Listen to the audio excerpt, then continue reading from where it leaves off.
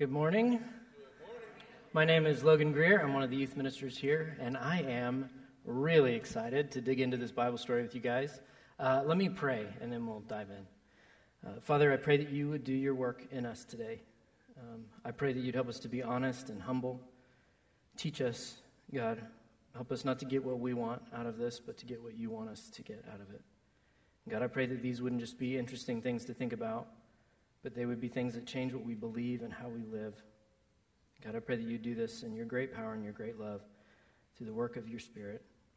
We pray these things in the name of Jesus. Amen. Did you know that you came in here limping?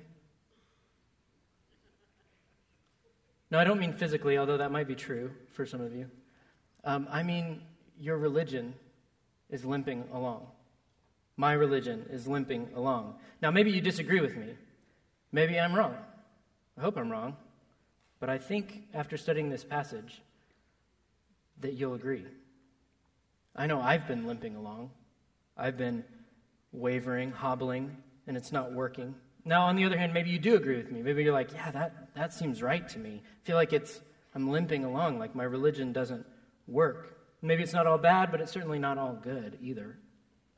But either way, this lame, limping, hobbling through life is where we're at.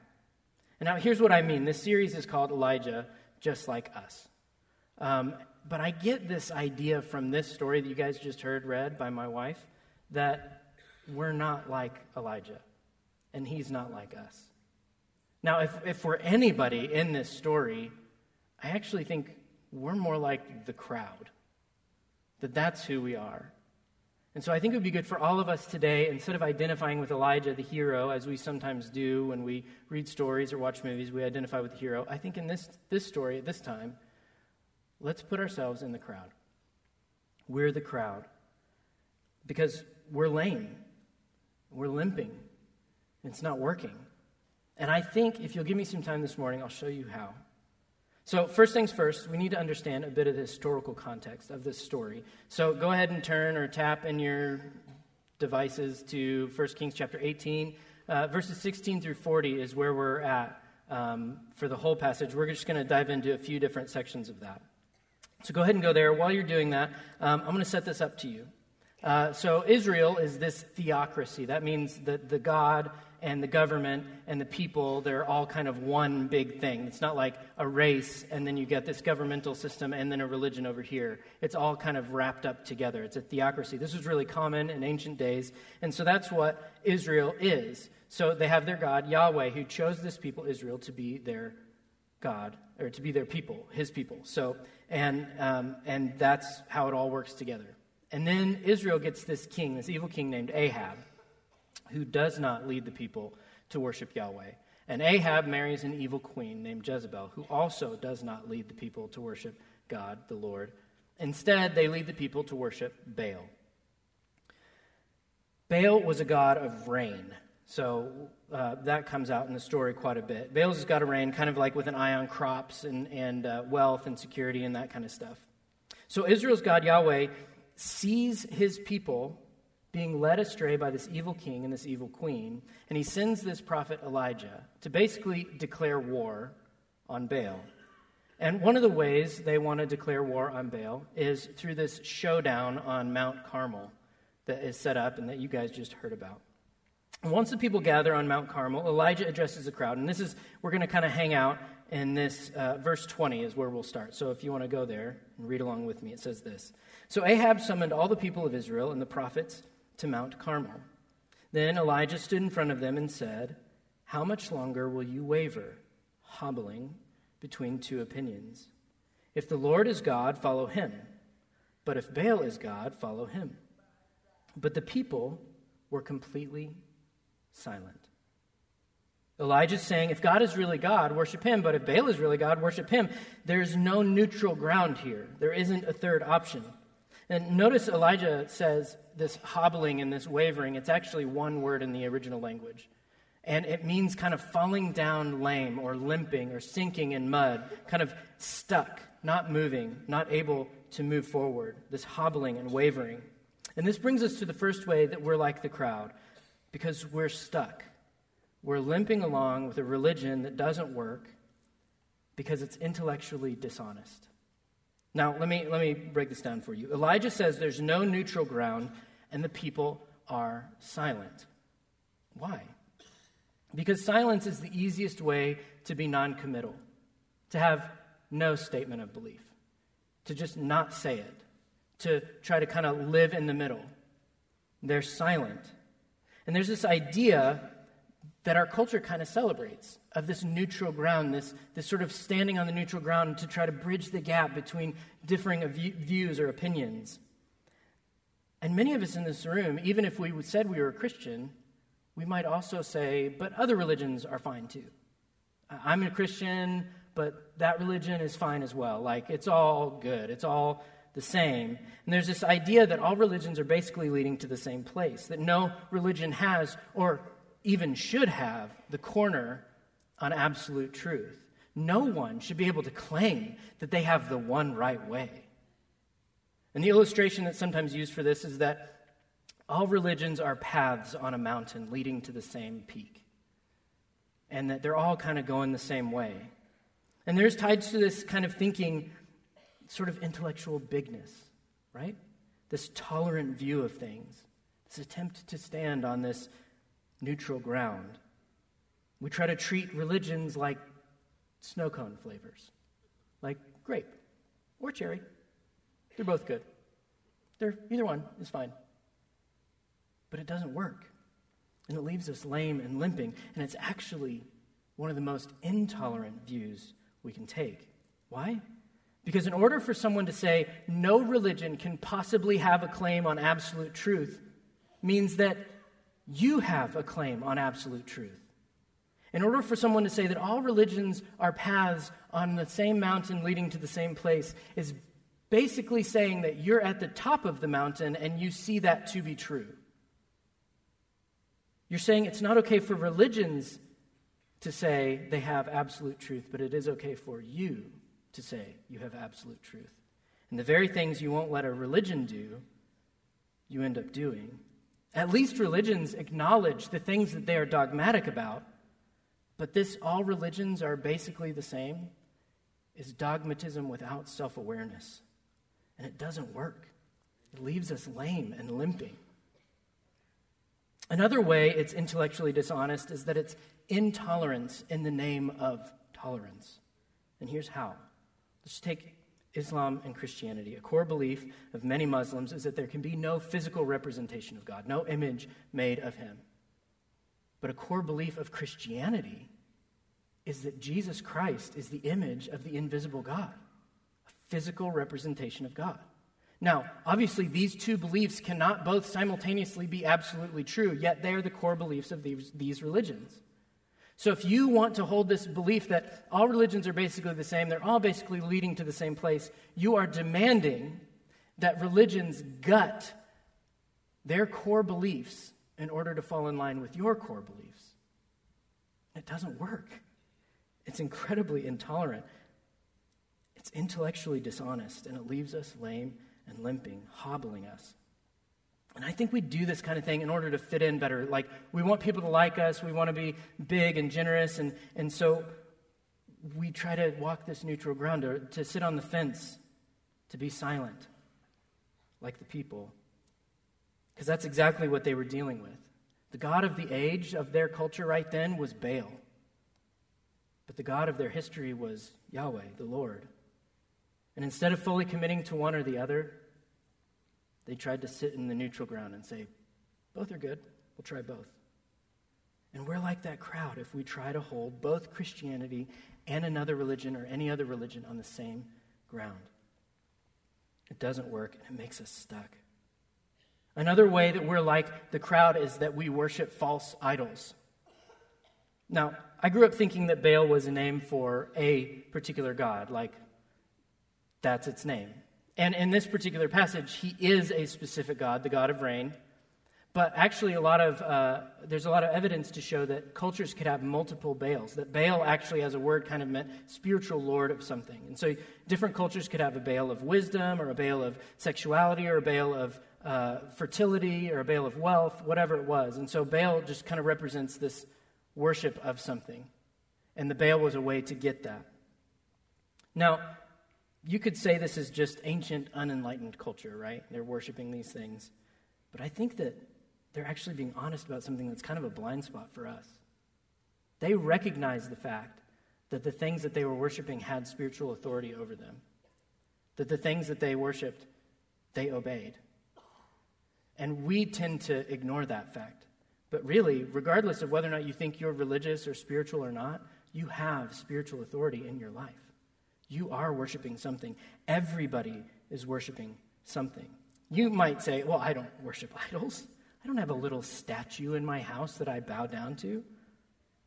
But do you want to be rich? Why? You might not make sacrifices on an altar to Baal. But are you overwhelmed with fear for your kids? Why? In the middle school ministry, we do this thing called Big Question, Big Answer to teach them the most important aspects of Christianity. It's really cool, actually. One of the big questions we tackle is, what is idolatry? And the answer we teach is this: idolatry is trusting in created things rather than the Creator for our hope and happiness, significance, and security. If you are trusting in anything other than God for your hope, happiness, significance, or security, you are worshiping an idol. Now, you guys met my wife earlier. We have a daughter named Llewellyn. She's almost 2 years old. And when I think about this idea of trusting in something for our hope, oh yeah, there she is. She's a stunner. Okay, when I think of trusting in something for our hope and happiness, our significance and security, I actually think of Llewellyn and how she treats her mom. So if you've hung out with my daughter, you know she's like really sweet and really cute until you get between her and her mom. And then she's a monster, right? She goes from nice to nuclear in about half a second if you try to take her away from her mom. Even when Anna leaves a room, it's like the end of the world for Llewellyn. You could say that Anna is Llewellyn's idol. Well, was her idol. Actually, Llewellyn's doing much better now, which is really good because I didn't want to have to confront Llewellyn about her idolatrous behavior. That would have been a really hard conversation. Just really happy she's worked it out herself. A good way to tell if you have idols in your life is to fill in the blanks on these statements I'm about to read. And I would love for you to pull out a pen or open up the Notes app on your phone or something, because I want us to really tackle this together. I want us to face this. So I'm going to read some statements. There's going to be some blanks, and I want you to really think about it. I want you to write down what you would put in that blank. And I think you'll be surprised. So here's the statements. I'll finally be happy if I get blank. I can't be happy unless blank. I don't want to die before blank. After a hard day, all I want is blank. Just want to look at this website. Just want to play this video game. I just want to drink. Just want some food. I just want to veg out. If I can just get this promotion, if my bank account was that number, if I can get this phone or car or whatever, if I can graduate, if I can get married, if I could have a baby, if I can live in this place where it snows more maybe, if my husband or wife will change in this way, if I can have this experience or this relationship or an answer to this question, maybe I'll finally be okay. I'll finally be happy. Whatever you filled those blanks in with is an idol in your life. And it reveals what we rely on for our hope and happiness, significance, and security. Or let's flip it around and fill in these blanks. Again, write down these answers. I'd be devastated if blank. There's no point in living if blank. I just don't know how I would ever be able to deal with blank. I'm overwhelmed with fear of blank. If this house doesn't sell, if my spouse ever had an affair, if I can't get this job, if this person breaks up with me or this person dies, if I don't heal, if I'm no longer able to play this sport or do this activity, if my kids commit this sin or struggle with this life, I could never deal with that. I'd be devastated. whatever you put in those blanks is probably an idol, a Baal, because you and I were Baal worshipers, just like this crowd. We come to church, but on the side, we're kind of working this side hustle for our hope and happiness, significance and security. We're wavering and hobbling and limp between two options. What Elijah's calling these people to, what he's saying is this, that God plus something equals nothing. You cannot divide your attention. God plus something equals nothing. There is no third option. But people try all the time to pick God and. When we try to diversify our religion like it's some kind of portfolio, to do the Christian thing and then kind of have this backup plan of an idol, we end up with nothing. And it'll cost us everything. God is exclusive. There can be nothing else. And whenever we waver between the Lord and idols, it makes us lame. It doesn't work. It leaves us stuck and sinking, slogging through the mud. Okay, so we're intellectually dishonest, and we're idolatrous. But wait, there's more. There's one more way that we're like the crowd. And this one's a little bit surprising. The clue to this one starts in verse 26. I'll read it to you. So they prepared one of the bulls and placed it on the altar. These are the prophets of Baal who did this. Then they called on the name of Baal from morning until noontime, shouting, "O Baal, answer us." But there was no reply of any kind. Then they danced, hobbling around the altar they had made. About noontime, Elijah began mocking them. "You'll have to shout louder," he scoffed, "for surely he is a god. Perhaps he is daydreaming or is relieving himself, or maybe he's away on a trip or asleep and needs to be wakened."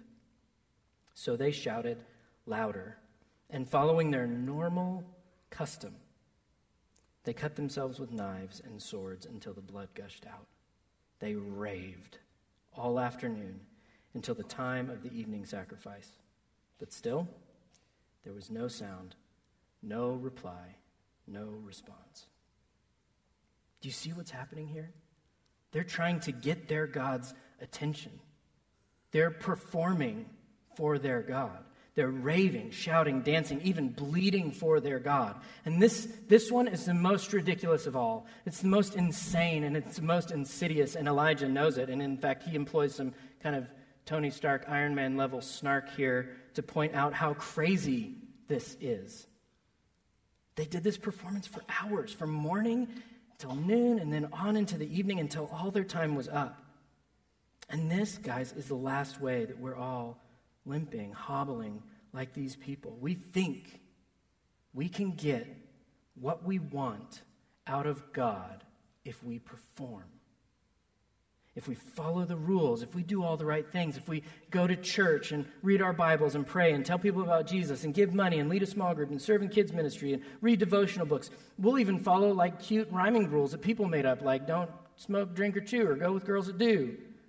I could go on and on. This list could go on forever. We perform. We dance so that God will pay attention to us, so that he'll answer. We think our performance is what gets us God's approval or love or resources or whatever it is we want. And you know what this is called? Legalism.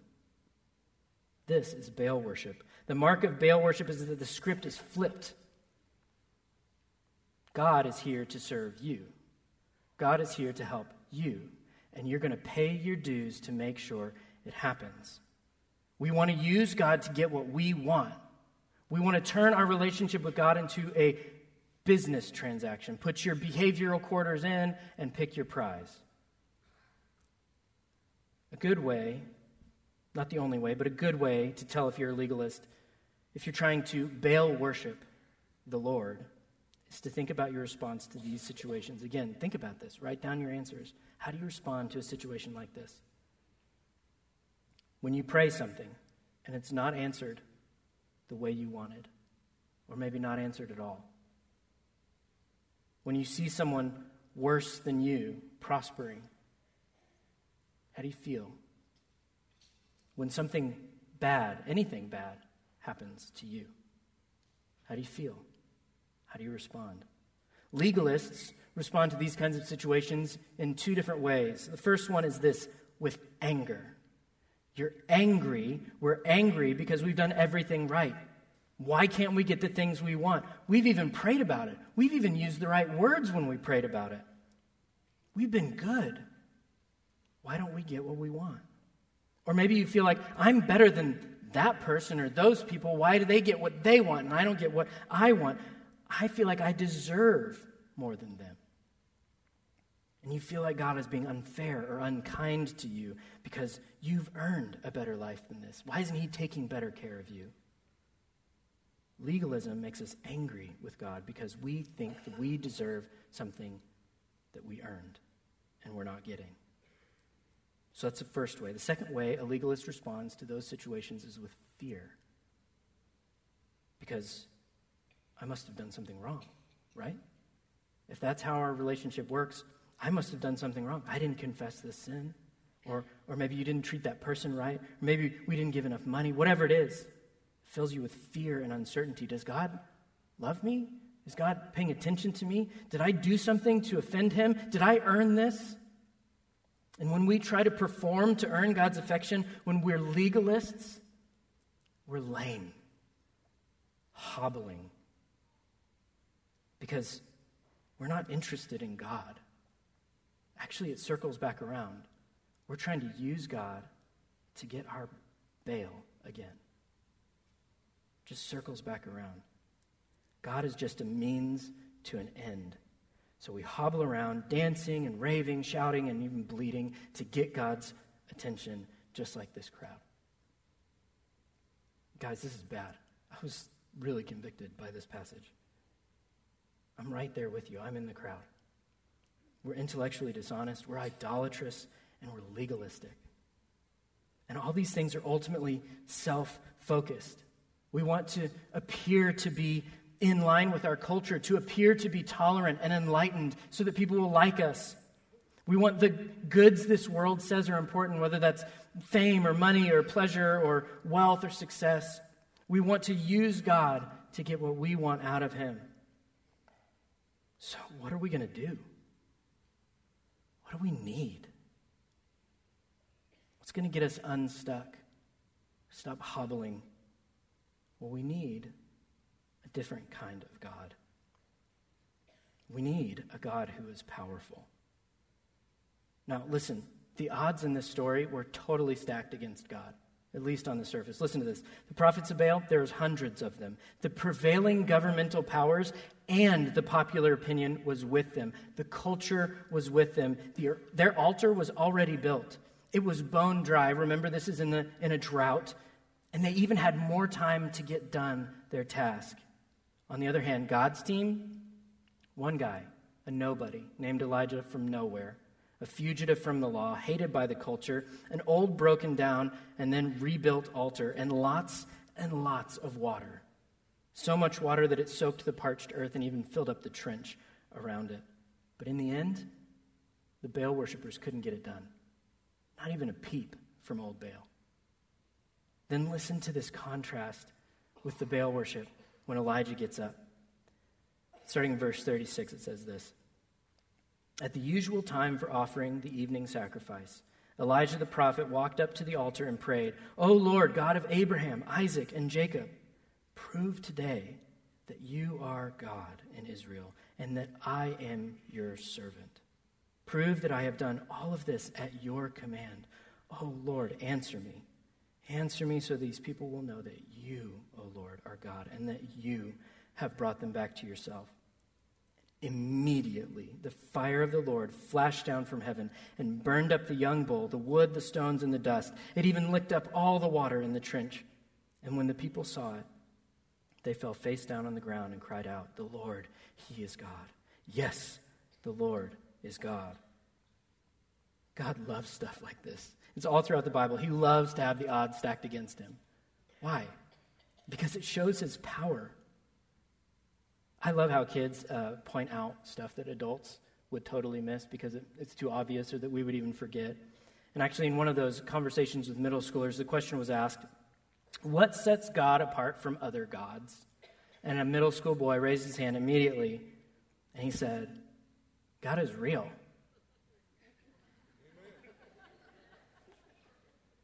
so obvious. But it's incredibly profound because the flip side of that statement that God is real is that the other things we try and worship are not real, which is to say they have no power. Think about this.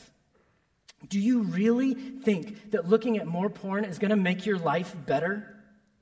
That getting a promotion is going to give you transcendent hope? That marriage is going to make your problems go away?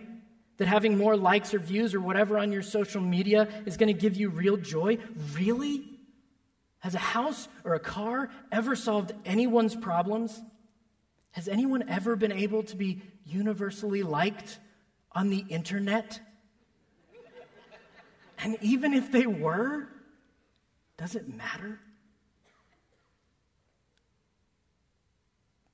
Do any of these things have any true power? Can they save you? Is it working?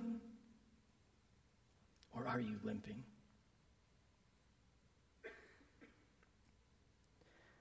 We need a God who's real, who has power, who's the most powerful. A God who can truly give us hope in the midst of our suffering, who can give us joy beyond happiness that transcends our circumstances, who can give us identity and purpose, a reason to live, and then locks it all up in promises that can never and will never be broken. But that's not all that we need. We don't just need a God who's powerful. Power is all well and good. Power means God has the capacity to be what we need. But there's another puzzle piece here, because what good is a powerful God if he doesn't care about you? Because God doesn't want to just convince the crowd, convince us that he's powerful. He wants to demonstrate his love. How? Check out verse 36 and 37. I love Elijah's short prayer here. O Lord, God of Abraham, Isaac, and Jacob, prove today that you are God in Israel, and that I am your servant. Prove that I have done all this at your command. O Lord, answer me, so that these people will know that you, O Lord, are God, and that you have brought them back to yourself. Another translation of verse 37 says, answer me, Lord, answer me, so that these people will know that you, Lord, are God, and that you are turning their hearts back again. Elijah prays that the people would know that God is truly God, but not only that, but that God is turning their hearts back to him. God's great love and God's great power make God great. And it debunks the prevailing worship practices of their day and our day. It screams that God is God and there is no other. God is telling all who would listen, don't be fooled, don't be blind. God is real, God is powerful, and God loves you. God is speaking to us today through this story. This story is a foreshadowing of the greatest expression of God's love and God's power. The crowd that day around Elijah were God's enemies. The only thing they deserved from God that day was judgment. For that fire to fall not on a sacrificial bull, but on them. And once again, we are the crowd.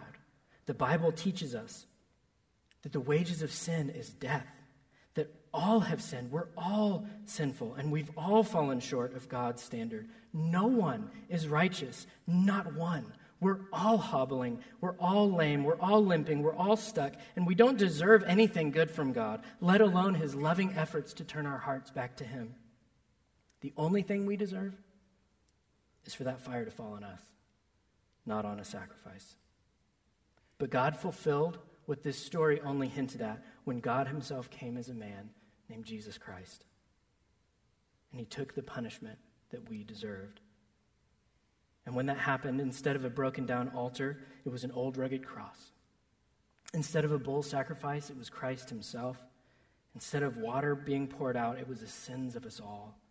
And instead of fire from heaven, it was the wrath and punishment we all deserved.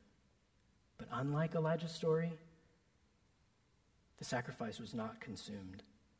No, Jesus was up to this task. Not even the punishment for the sins of the whole world could keep Jesus in the grave.